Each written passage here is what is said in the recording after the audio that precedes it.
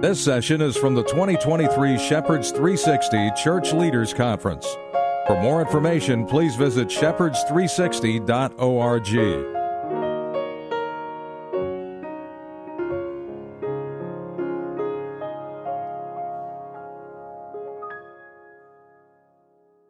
All right, we might as well get going. It's 3 o'clock, time's a-wasting. My name is Hal Hays. I have a ministry called Encouragement International. I've been in ministry with the organization for 30 years. I founded it 30 years ago. I went kicking and screaming over to the Slavic world with Walk Through the Bible Ministries. They asked me to represent them at a national conference over there. And so I went over and I fell in love with Slavic ministry. I've got to tell you a very quick story, I hope. When I graduated seminary, I said, God, I'll be happy to minister anywhere in the world for you as long as it's an English-speaking country. And I was thinking Australia, Canada, New Zealand, the United States, someplace where there is a nice English language. I don't have to learn something foreign. And God put me into Russia about 14 years after I graduated from seminary, and I've been over there ministering. I have a domestic-based ministry. I travel 5 months out of the year, so I'm back and forth between here and there. I generally spend 3 to 4 weeks at a time overseas. The ministry has expanded over the 30 years that I've been there. We have now 4 people within the ministry. We sent out a missionary, a single female, over to Belarus. She's in Belarus right now and ministering over there. And one of the issues that she has to deal with is females in a bad relationship, a marriage relationship. And so we've done quite a few marriage seminars over the years over there. The information I'm going to share with you about the Slavic culture and the Slavic perspective on marriage really comes from personal experience, as well as talking to different pastors over there and getting some information from them. So I'm not going to take you directly to the cultural understanding, because I think we need to understand what the biblical foundation is. And even before that, I just want to let you know that I am married. I do have 4 children. My wife and I have raised 4. They range in age from 43 down to 33, which means I also have grandchildren. We've got 14 of them right now. 3 of those grandchildren are right here in the Raleigh area, which is why I like coming to Shepherds Theological Seminary and the conference that's taking place here, because it gives me an opportunity to play with those kids and meet with them, and also see my son and his wife. So happily married for the 47 years that we've been together and known each other. She's ministered with me overseas. She speaks to women on marriage, and we find the principles that we share are many times listened to but not applied, because the cultural difference and the practical problems that are associated with the principles that we teach are sometimes they're unable to overcome.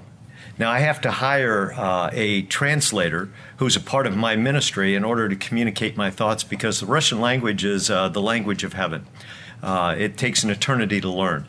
And so I haven't learned that language. I have enough to get into trouble if I say a few things, and so I don't even try. Especially the religious language is so different than ordinary language that even the people in Russia have a hard time, difficult time, with understanding the theological principles that are in there. But as we look at marriage from a biblical standpoint and a cultural standpoint, I want to start with what's going on in Genesis, because if we have a better understanding of what's going on there, then we can minister not only in the Slavic world, but here in the United States as well. And so really, as I put this together, I was looking at the problems that are associated with Slavic cultural marriages, and I was realizing that really they're not any different than American, but you see them in a different flavor. You see them in a different perspective. And so if we can understand what God wants from the Scriptures, and then look at the difficulties that they have over in the Slavic world, and then you come back and look at what's going on here in the United States, you're going to see some complementary ideas, but you're going to see different ways of approaching the problem, not only here, but overseas if you minister in the Slavic culture. As we establish things, though, we need to realize, we need to just refresh our memories, so to speak, and say that marriage is God's idea. It wasn't developed over time by man to order the society. And I think that if we look at sociologists today, and it has been this way for over 50 or 60 years, that marriage is not something that's divine. It was just something that is good for society. And we're seeing that even now that society doesn't think marriage is good anymore, that marriage is something that we need to just throw out the window and we need to just have open relationships. And oh man, what a tragedy to listen to the story about Will Smith and his wife, Jada Pinkett Smith, and how they have an open marriage, not because Will wants an open marriage, but because Jada Pinkett Smith wants an open marriage.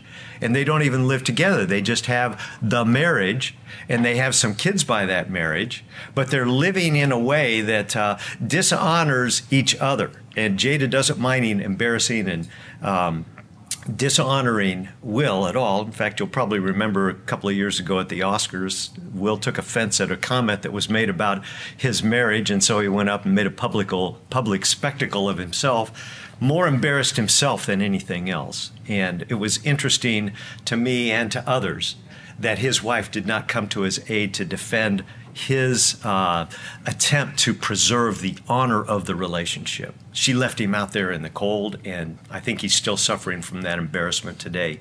But as we look at marriage, it's God's idea, and it was his idea because it does develop a well-ordered society, but it's his idea, and this is the plan, and this is the standard that he wants between a man and a woman as they enter into a marriage relationship for family purposes. We also need to see, and this is something that I've thought more and more about over the years, every marriage is sovereignly arranged. And that's not true just of Christian marriages. I think that's true of all marriages. Any marriage outside of Christ or in Christ is a divinely arranged marriage. It's not orchestrated by man to fulfill personal interests. It's all designed for the glory of God. And I think that's got to be true, especially if you have non-believing parents who have children who become Christians, and they have to look back on their own parents and see they're non-believers, but there was something about that relationship that was good and transmitted onto those kids as they became believers, that they can look back and say there are certain things that we can model in what we saw and what mom and dad did. And I think that's true in my own life and my wife's life, because we are first-generation Christians. Oh, I grew up in a Christian home. I went to a mainline denominational church, but we didn't see biblical principles being modeled in an overt manner. There were some subtle things that were coming through, that were transmitted through, that came along to me, but they were reinforced more by what the Scripture had to teach. And we were influenced more by what God had to say than what we saw in the marriages of our parents. And in fact, I was blessed with parents who stayed married their entire life before my mom went to be with the Lord 3 years ago. But my wife's parents divorced when she was 16. And that had a scarring effect on all 4 children in the marriage at that time, lasting effects even into today. And then finally, marriage is an unbroken commitment. I think we need to have these foundational thoughts that are going on. It's not to be abandoned for any reason. And I think that's very clear. We all know Malachi 2:16. God hates divorce. And we need to keep that in mind. But as I was thinking even about putting this seminar together, I was thinking when we've taught and traditionally thought about marriage, we generally go to the New Testament as our starting place. We think, let's look at the teaching of Paul, let's look at the teaching of Jesus, and let's see what they have to say about marriage. And then we're going to model everything about what they say in the New Testament, because that New Testament is our document for how to live the Christian life, how to live to the glory of God. Actually, I think if we thought about it hard enough, we'd go back to Genesis, and we'd say that's got to be the foundation for our understanding. And that's where I want to take us. I want us to go back there. We're going to start out in Genesis 1. We're going to do a quick overview of what's happening there. We're going to be reading some scriptures on occasion in order to get the general flow of thought. But when we look at Genesis chapter 1, we need to realize there's a distinction between Genesis 1 and Genesis 2. Genesis 1 is a general description of God's creative work. And then when we get into Genesis 2, it's God's specific description of one particular day in that creation week. We need to keep that in mind as we go through, because many times people in the world, those in liberal Christianity, sometimes those in conservative Christianity, want to confuse what's going on in Genesis 2 and try and make it a differentiation in what happened in Genesis 1. So let's get the overview of Genesis chapter 1 very first. And it says, at the beginning, in the beginning, God created the heavens and the earth. And then if we go down through the next 23 verses, we see what happened on day 1, day 2, day 3, day 4, day 5. I don't need to go through that because that's not important for our discussion on the issue of marriage. But when we get to Genesis 1:24 through 27, that is going to perk our interest when we talk about marriage, because it says on day 6 that God is going to create man. And when we look at what it says in verse 27, he created man in his own image. In the image of God, he created him. Male and female, he created them. It's interesting that he starts out talking about a singular, and then he goes to a plural. And that's kind of curious without explanation. And it's really good that we have Genesis 2, because then we get to clarify the linguistic difference there in that one verse, going from a singular to a plural. And as we see what goes on and then in Genesis 2, we can come back to this verse and we can see, oh, okay, God did create a man, and not in a generic term, but in a very gender-specific term, a male.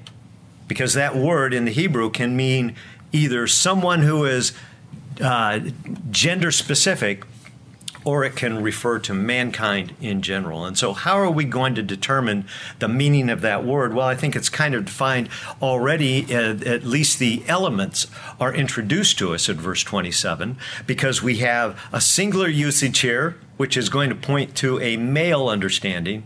But then he goes to a plural, which is going to design or give us the idea of that generic understanding. Okay, so then we get into Genesis chapter 2.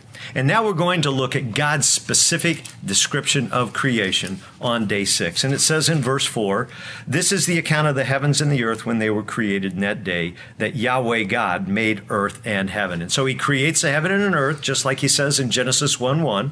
And then we come to verse 5 and 6, and we see that there was no man to cultivate the earth. So God is already introducing the idea that he's going to do something very specific, but that specific is not there. It says there wasn't any shrub in the field, etc., and there was a mist that used to rise up from the earth, but there was no man in verse 5 to cultivate this garden that God has created. And that leads us to verse 7 then. God is going to create a man to cultivate the garden. Then the Lord God, or Yahweh God, formed man of the dust of the ground and breathed into his nostrils the breath of life, and man became a living being. Now we have a male at this point created, a singular individual that's put into this garden, and that becomes evident with the rest of the story. Because that's how we're going to decide at this point that there is a singular individual, not two companions that are working together. And in verse 15, it says, Yahweh God took the man, put him in the garden to cultivate it and to keep it. And so he's given in his creation responsibility to care for something that God has put on this earth. And then in verse 16 and 17, you may think that this is redundant, but there is a point to coming through to all of this.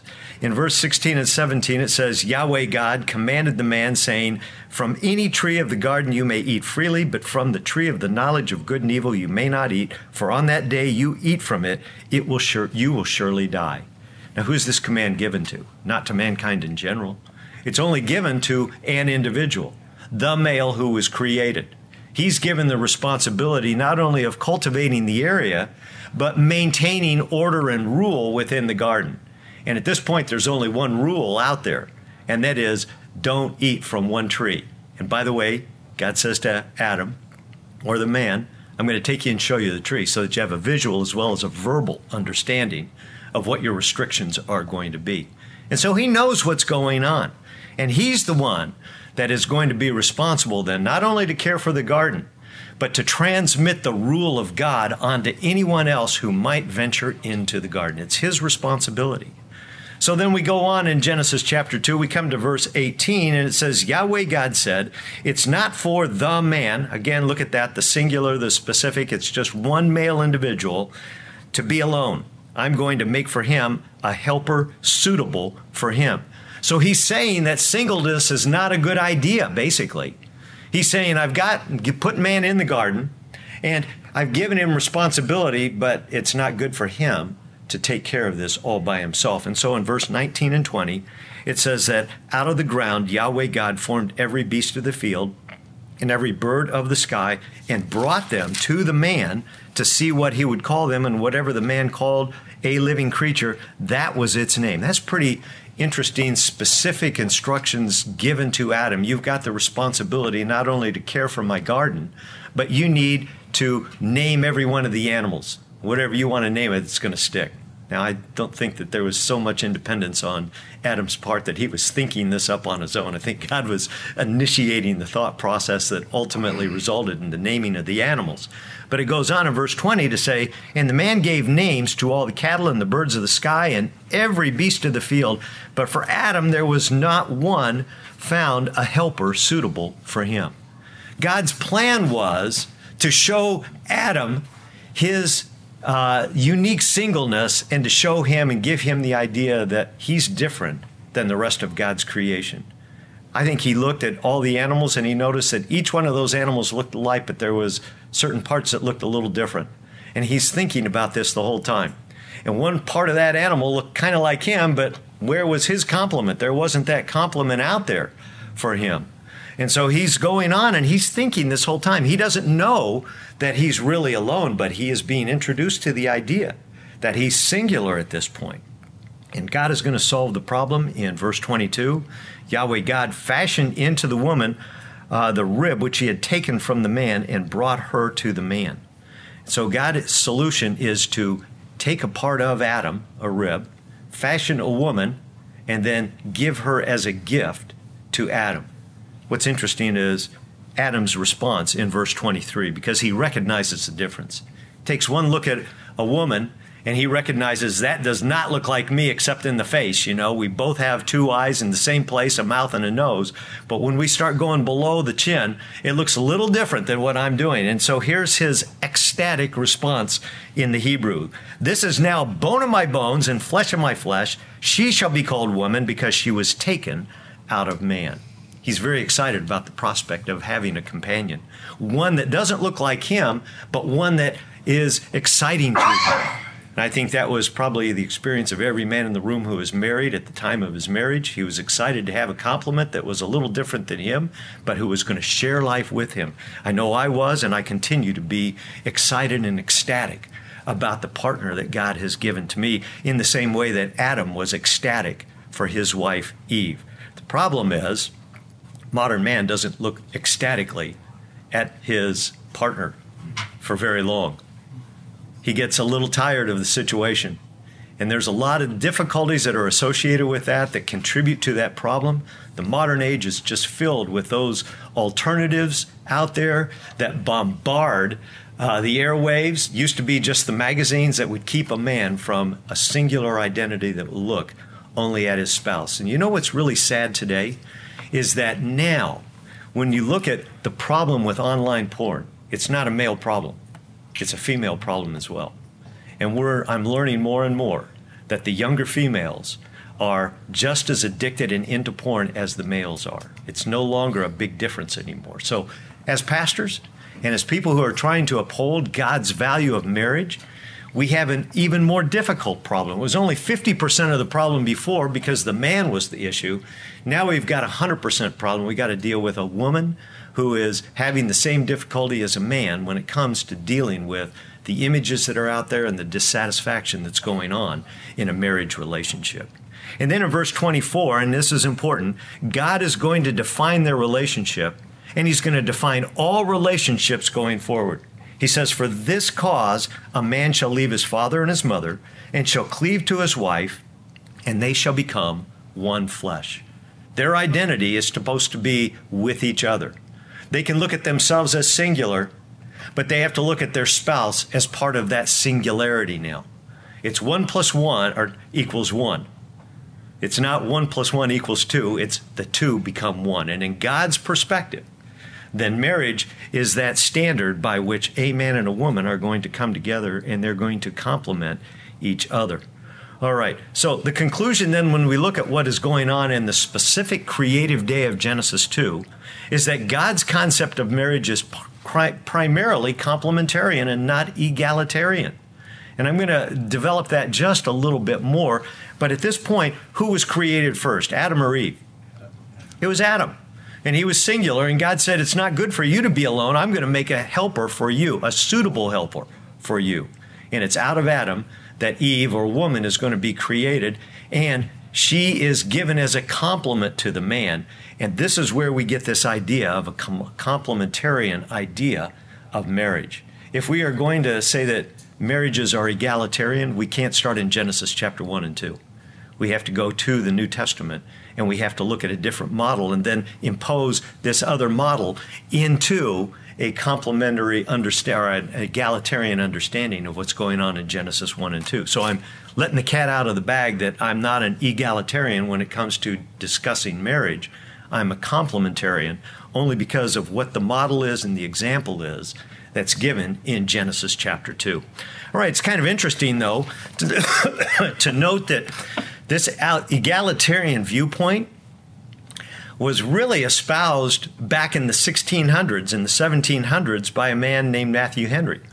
You've heard of Matthew Henry in his commentaries. It's interesting that when he talks about Genesis 2, here's the quote that he gave. He said, "The woman was made out of a rib, or of a rib out of the side of Adam, not made out of his head to rule over him, nor out of his feet to be trampled upon him, but out of his side to be equal with him. And not only that, but under his arm to be protected, and near his heart to be loved." Boy, I don't know about you, but when I was in seminary, I saw that and I thought that's really a good statement. And I've incorporated that into many of the marriages that I've performed. But as I think about it now, that was a mistake, because he really was promoting and introducing the idea of an egalitarian role in marriage. But this thought was not original to Matthew Henry. It really came from a Jewish philosopher about 100 years before him. And in his commentary and in his philosophical discussion on Genesis 2, he said, Chava, which is the Hebrew name for Eve, was not created from Adam's foot so that he would not consider her a lowly maidservant, nor from his head so that he would lord it over him. She would lord it over him. Rather, she was created from his side so that she would be equal to him. Now, I've used different colors in here to highlight something for you. If you look at what Matthew Henry says in red, he's stolen that from Isaac over here, because you see that same idea in red. And you see that statement in brown, well, he stole that from Isaac as well, because you see Isaac's statement in brown. And then you see that idea in blue, that's from Isaac as well. But you notice one thing in there, there's two extra colors. Matthew Henry added two other thoughts to what Isaac had put down. But the idea is the same in each one. And I kind of like the idea, because I think we need to have this idea of equality that goes on between a man and a woman, because a man many times becomes chauvinistic, even in church circles, and he doesn't realize that the complementary creation of a woman really puts her in some ways equal with him, but when it comes to marriage, it's not an equality thing as much as a complementary thing. She is to help him, and he is to be the leader, and he's to take all the responsibility, and he's got a heavier set of responsibilities when it comes to overseeing and caring for the family. All right, so when we talk about a successful marriage then, if we look at what I've just said in the opening statements about those three foundational thoughts, and then looking at what's going on in Genesis 1 and 2, we see that a successful marriage is committed to fulfilling God's ordained roles. What are God's ordained roles? Well, for that, we can see more specificity in what it says in Ephesians chapter 5, because Paul gives us a very detailed understanding of the role relationship between a husband and a wife.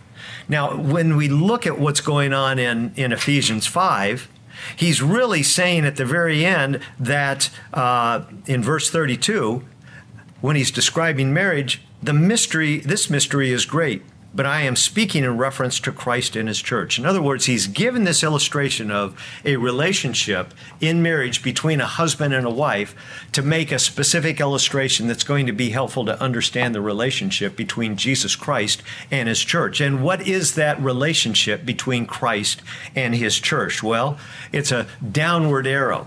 He's the Lord and he's in charge.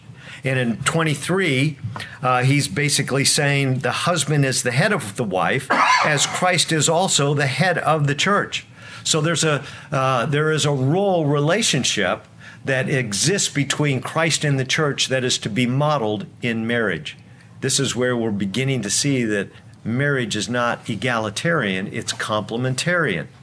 If we want to talk about egalitarianism, then we talk about salvation, because when we look at 1 Peter 3:7, we're going to see that in salvation, man and woman, husband, wife, black, white, Jew, non-Jew, now we have an egalitarian relationship. There is not one that is more important than the other, but we've got to make that distinction between what's going on in marriage and what's going on in salvation in order to appreciate what's going on in a marriage relationship. But in 1 Peter 3:7, Peter says, "You husbands likewise live with your wives in an understanding way, as with a weaker vessel, since she is a woman, and grant her honor as a fellow heir of grace." There's the egalitarianism that exists in a salvation relationship between man and woman. Paul echoes the same thought in Galatians when he talks about there is no distinction between male and female, Jew, non-Jew, etc., etc. Egalitarianism is a part of the salvific model, but it's not a part of the marriage model, because when we look at Ephesians 5:24, it says that, "But as the church is subject to Christ, so also wives ought to be subject to their husband in everything." There we go with that arrow pointing down again, with the husband being the responsible party, the leader, the one who is taking the role of guide and leader in the relationship, and the wife is to complement what he is doing. Doesn't mean that she doesn't speak up. It does mean, though, that in the very end, the final say has to be with the husband. And right now, it just so happens that even though I have ministry overseas and I'm on the road 5 months of the year into the Slavic world, I do have a domestic ministry back at my church. And there are 3 couples in a Bible study that I lead that need some marriage counseling. And we've been working for 4 years on the wife to help her to understand what it means to be a submissive wife. But she feels like she still has the final say in things. It's the most frustrating experience that I've had in the 3 years that I've been dealing with her. But I am finally beginning to see a breakthrough, and I'm beginning to see her change her way of thinking. But one interesting way that she demonstrates this is she says, her husband says, "I can't live in California anymore. I've got to get out of this state." They're in the entertainment industry. He puts a lot of music to the background of movies. I hate to say this, but he's well known for his music in Fast and Furious and all the sequels that are in there. I think I've watched only 5 minutes of that. I can't take more than about 30 seconds, but I tried to endure 5 minutes of that, and I finally had to give up and move on. But he is feeling the pressure from his industry that he's not going to be able to stay doing what he's doing because the pressure is to score for shows that are just so immoral that he wants nothing to do with it anymore. And so he wants to move out of state. And she says, "You know what? I only want to live in California." And so she's forced the family to stay in California, even though he could be more productive outside of the state if she would just give in and let him do that. Trust God that his leadership would lead them to improve their relationship with each other and protect them and still keep her satisfied where they are. See, the model that we see in Ephesians 5 is that the husband should be the one that has the final say in things, not the wife. And she has been having the final say in their 12 years of marriage, and that's created a kind of friction because he wants to follow a biblical model. She, as a new believer over the last 2 years, is finally starting to catch on that maybe I need to back off a little bit and give him more of the role of a leader in order for me to be happier in the long run. All right, so we've got to be committed to fulfilling God's ordained role, which means the husband has to be in charge with the final say. Wife, go ahead, speak up, share what you think, give him the insights that he might need in order to make a good final decision. And then if he makes a bad decision and then later realizes it, don't say, I told you so. which is something that my wife doesn't mind nudging every once in a while to remind me of bad decisions I've made in the past. And I have to readily admit, yeah, those were bad decisions. You got to be humble all the way through. But let him make the mistake. Let him answer to God. Let him feel the heat from the Spirit of God, and not necessarily from you. All right, so that's our model. Now, it's kind of interesting, and I want to just back up for a second, because we're going to talk about the sovereign arrangement of God in marriage. And we don't see that as an overt statement in Genesis, do we? It's just kind of implied with the way that he put the scene together. He made man, and then he makes woman, and he says, okay, this is your one woman. It's kind of interesting to see that he didn't make another man for Adam to help him out with the physical hardship. He made a woman to complement her, but she came after the fact. It was him first, then she came along. So we see that he's sovereignly arranging for Eve to be his spouse. And he is ecstatic with the choice of God. Of course, there wasn't any other options at that point, so he was kind of limited in his choices out there, and that became a more difficult matter for man later on, and especially today. But we need to remember that the model was the sovereign arrangement of God in marriage, and this is going to be complemented by what Jesus says in Matthew 19, verses 4 through 6. Now, I'm going to admit that this is not the main point of what Jesus is trying to say, but you're all familiar with what he says in verses 4 through 6. He's asked, is it lawful, in verse 3, for a man to divorce his wife for any cause? So that's the context of what Jesus is having to respond to. And here's his answer.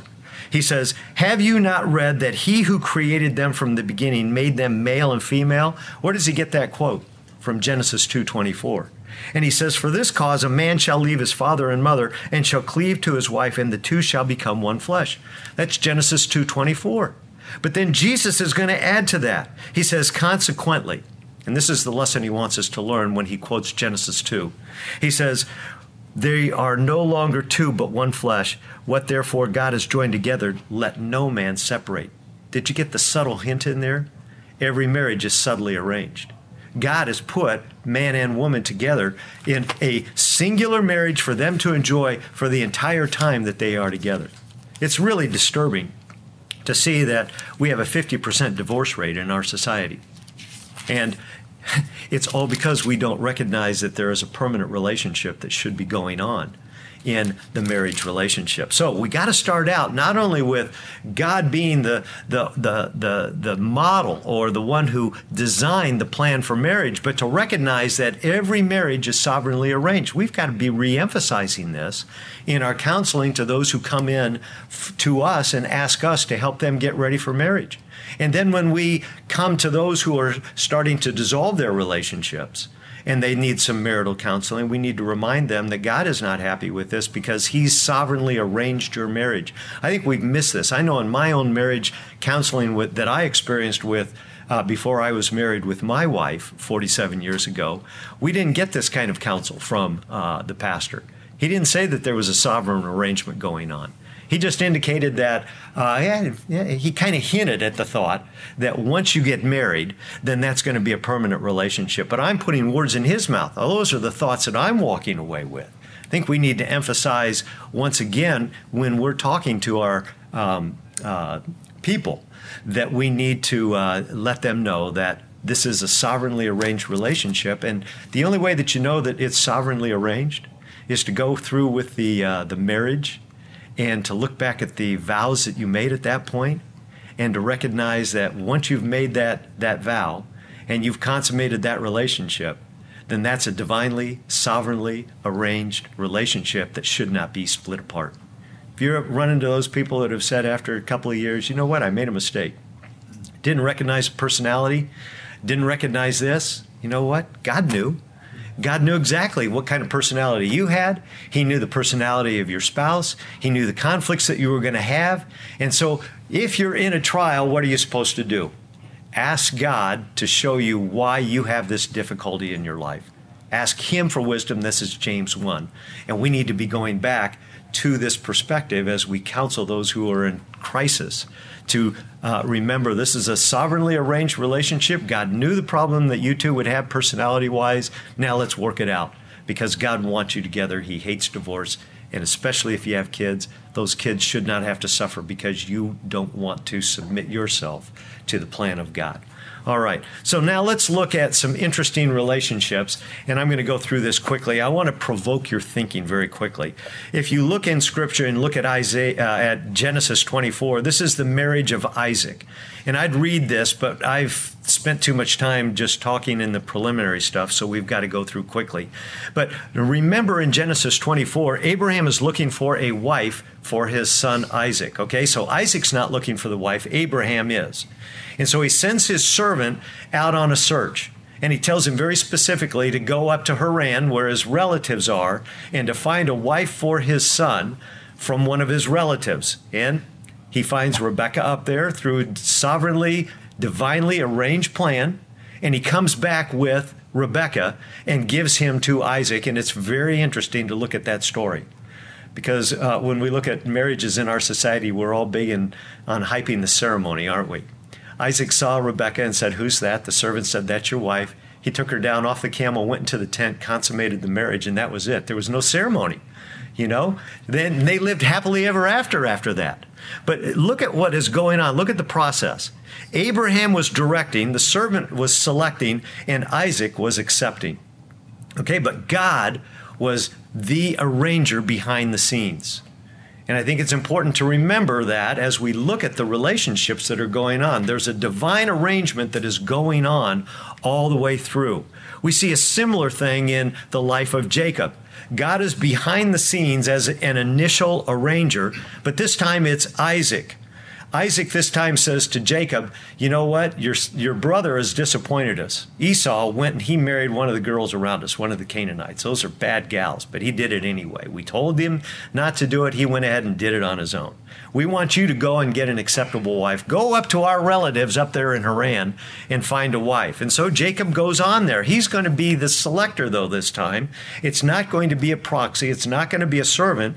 It's going to be Isaac directing Jacob, who is going to go view the situation, and he's going to select who he wants, right? Except he didn't get who he wanted, did he? First time around.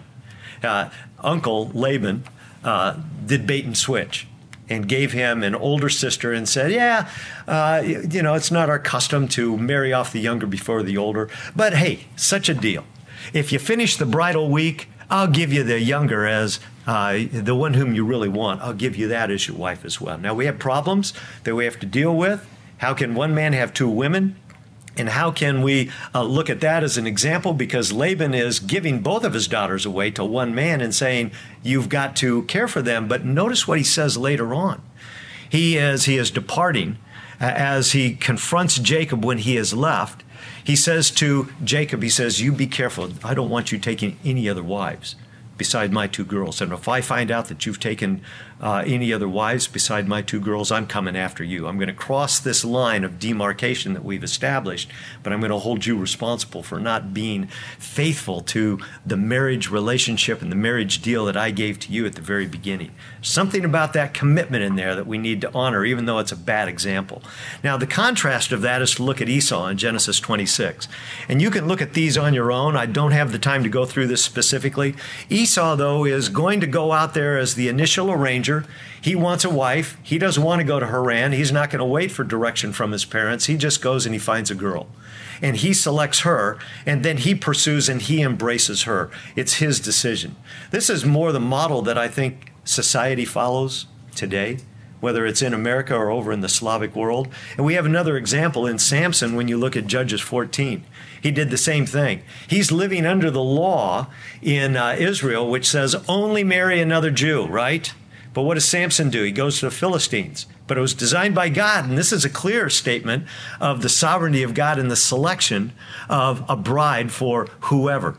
Samson goes down there. He doesn't realize that he's being directed by God, but God is arranging this whole thing because he wanted to create some animus. He was using Samson in his sinfulness to create an opportunity for his glory by allowing him to select that Philistine wife. So Samson pursues, Samson embraces. It's interesting to note that as I've studied the culture of biblical marriages, that initial romance was rare in these marriages in the past that were arranged by the parents. but true love often developed between the two. So we just keep this in mind. Now, if marriages are to be an unbroken commitment, then we look at Matthew 5 and 6, 19, 5 and 6, where God is unhappy with divorce. And I just wanted to take us through a little bit to show you what was considered a marriage contract or relationship in the first century and even before that. There was a thing called betrothal, which was equivalent to engagement, but it really was equivalent to marriage back in the biblical times, not only in the Old Testament, but in the First Testament, the New Testament as well. It was considered marriage because when you look at Genesis 29:21 and Deuteronomy, I wish I could go through those. Look at those verses in Deuteronomy 22, 23, and 24, and even beyond that, because it's showing at that point what sexual sin is. But the way it's described, it describes the very last instance where if a betrothed woman is taken to be, is used as a wife before they actually have the ceremony, that you have to keep that commitment that you've made to her in the betrothal period. So if there is, and by the way, if you look at Deuteronomy 22, it's looking at the law of violating somebody who is betrothed. So if a woman is betrothed, she was considered marriage. But if they haven't begun to live together at that time, and another man comes in and lies with her, either raping her or just saying, let's get together, there was a consequence that was equivalent to having committed adultery. In other words, death was the final sentence for somebody who violated a woman who was betrothed. If you were betrothed, but you came together with your betrothed, then that was considered, okay, you've jumped the gun, and now you have to finish this out. You are related to each other for the rest of your life. So you've got this understanding that betrothal, and here's the point I'm trying to make, that betrothal was considered to be marriage even if you didn't come together at that time. There's a lot of other specific details in here I don't think are relevant to our understanding, but if we look at the ceremony, and this is somewhat relevant to what I want to say, there was a procession where the man went to the home of the woman, picked her up, took her to the place where the ceremony was going to take place. There was going to be a covenant of faithfulness where the bride's father made an arrangement and said, here's the commitment, you're going to have to pay so much to take her as a wife. What he did was take this mohar, and that was going to be something that would substitute for her loss of usefulness as a hand in the fields, as well as if she was divorced or widowed by the man, then she had something to fall back on at that time to take care of her. I'm not going to go through all the rest of this, but here is now where we want to close our time in looking at the challenges in the Slavic world. So if we look at the divine principles over on the left, and we've got a scriptural reference that I'm going to be giving to you, then we want to compare to what's going on in the Slavic world. And so when we think about the principle of a divine origin, we go back to Genesis 2:23 and 24, where God is the one who is arranging the marriage between Adam and Eve. And then if we go to Matthew 19, he's basically saying all marriages, anyone who gets married, has been divinely, sovereignly chosen for each other. But in the Slavic culture, it's largely ignored. And in fact, when I've chatted with men over there, pastors over there, it's largely, and observed this myself, this is a product of of Soviet socialism, where marriage was not, it just wasn't, it was an option. It wasn't something that was required. In fact, let me give you an illustration, because this is from one of the men that I work with over there. He says, when the Soviet government, the Soviet government did not necessarily require formal marriage. My grandmother was not officially married to my grandfather. They were considered a normal family, and all kids were legit. But when World War II started and my grandfather went to the war zone, at a certain point he found another woman, and since he was not officially married, he married the other woman and left my grandmother with 3 little children.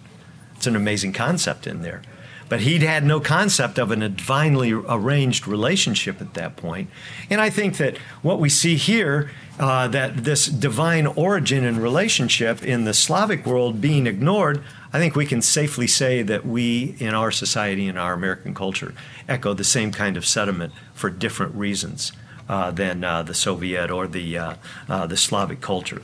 When we look at the principle of design, marriage being designed for permanence, and we see that in Matthew 19, 4 through 6, we see it's more conditional in the Slavic culture, not being treated satisfactorily by a mother-in-law in Belarus. In fact, he goes on to say that his own mother was married and lived with her husband for a couple of months, and since her mother-in-law was not treating her right, she came back to her mother's home and never went back to her husband. And the husband never came and tried to live with her. Later, when my mom was 36, she just wanted a child. And I came to be of a man my mom had no intention of living with as a family. In other words, she just used that man in order to get pregnant and have a son. And then he left and went back to his wife. And she was left to raise this child alone. There's a parallel here in the United States, don't you think? You go into many poor sections of town, and we have people who are just enjoying the relationship but moving on when they want to, and the poor woman is left with any children that come as a result of that. We can see the principle of male leadership from Genesis 2, 7, 18, and 22. But in the Slavic culture, it seems to be a female domination, and that seems to be a practical result, because when the man leaves, he leaves her all alone, and she's left with the responsibility. But you know what? In the American culture, we see the same thing, don't we? We see men abandoning their families, leaving the wife with the responsibility of raising the children. So really, there's not much difference between what's going on in the Slavic culture and the American culture. When we look at complementarianism as a principle, seen in Genesis 2, 20 through 23, we find when we look at the Slavic culture that egalitarian is the best that is done. And you know what? I think we see the same thing here in the United States. It's an egalitarian thought that dominates our culture, whether it's in the non-believing relationships or in many times the believing relationships going on right now. In fact, one of the things, when I ask, what expectations are there when you look for a spouse? One of the things that a woman is looking for is somebody who is going to acquiesce to her desires. And so you're really designing a relationship that is designed to be weak and not to be male-led or dominated. And with the advent of feminism here in the United States, and I've had the, not a good privilege of watching over my 47 years of marriage when feminism was introduced in the 1960s, we find that men are more eager to acquiesce to whatever the female wants just so that he can have the female. And then when he gets tired, boom, he's out of there. He's gone. And so egalitarian is what rules a relationship. We can see, I think, the dangers now when we don't have a biblical model in there. And so when we look at what's going on, the principles that are taking place on the left side, these are the principles that we need to be emphasizing when we're talking with those in premarital counseling or those whose marriages are in crisis. This idea of leaving and cleaving that is introduced in Genesis 2:24. Well, over in the Slavic culture, they have trouble letting go with their parents, letting the children go. And so they want the kids to either live with them in the house or live in the same area with them. And then finally, here's one that we don't really see in Genesis at all. It really is an idea that comes from 1 Corinthians 10:31 and Colossians 3:1 through 4, and that is having a God-centered relationship. He's the one that you're trying to please and glorify. I think when we look at what we try and promote in our marriages today, we try and promote working with each other, but we don't emphasize enough the fact that if you're going to live with somebody, you need to be honoring him in the way that you treat each other. And so get them to memorize and to practice 1 Corinthians 10:31, so that when they're looking at each other, they're doing whatever they're going to do to the glory of God. But here's some of the criteria that came from talking to several different Slavic pastors about what to look for. Is there going to be a God-centered relationship or not? And they say, well, no, we're looking for somebody who is a non-drinker, who is got a good, if you're a Christian, a good dynasty, that is, coming from the right pedigree, coming from a pastoral family. Somebody who is a good handyman, he's a good provider, he even has cooking skills, because you need to reduce the stress on the wife by relieving her of the cooking skills, and he needs to be a very good gift giver. Can you see something in common with those requirements that are being lodged in the Slavic culture? It's all pointed toward pleasing the wife and making her and elevating her in the family and putting her above the husband or the man in the relationship, instead of the woman coming alongside to help the man with the difficult duties that he has. Well, I've run out of time, and in fact, I've gone over time, but you can stay and ask any questions that you want. But I also have something that's a free giveaway from Grace to You Ministries in California. This is John MacArthur's ministry. It's a pamphlet on mutual submission in marriage. And I've just came across this a month ago. It was sent to me, and I read through, and I thought, man, I haven't found a good description of what a good marriage should look like in any other literature. And so I asked permission to bring and give you a free copy of this. And this conference here was eager to say yes to allow me to distribute it to you. So if you'd like one, I've got some up on the front row. Come up and grab one. And if you have any questions, then feel free to come up and ask me. Good. Yeah. Thanks for coming.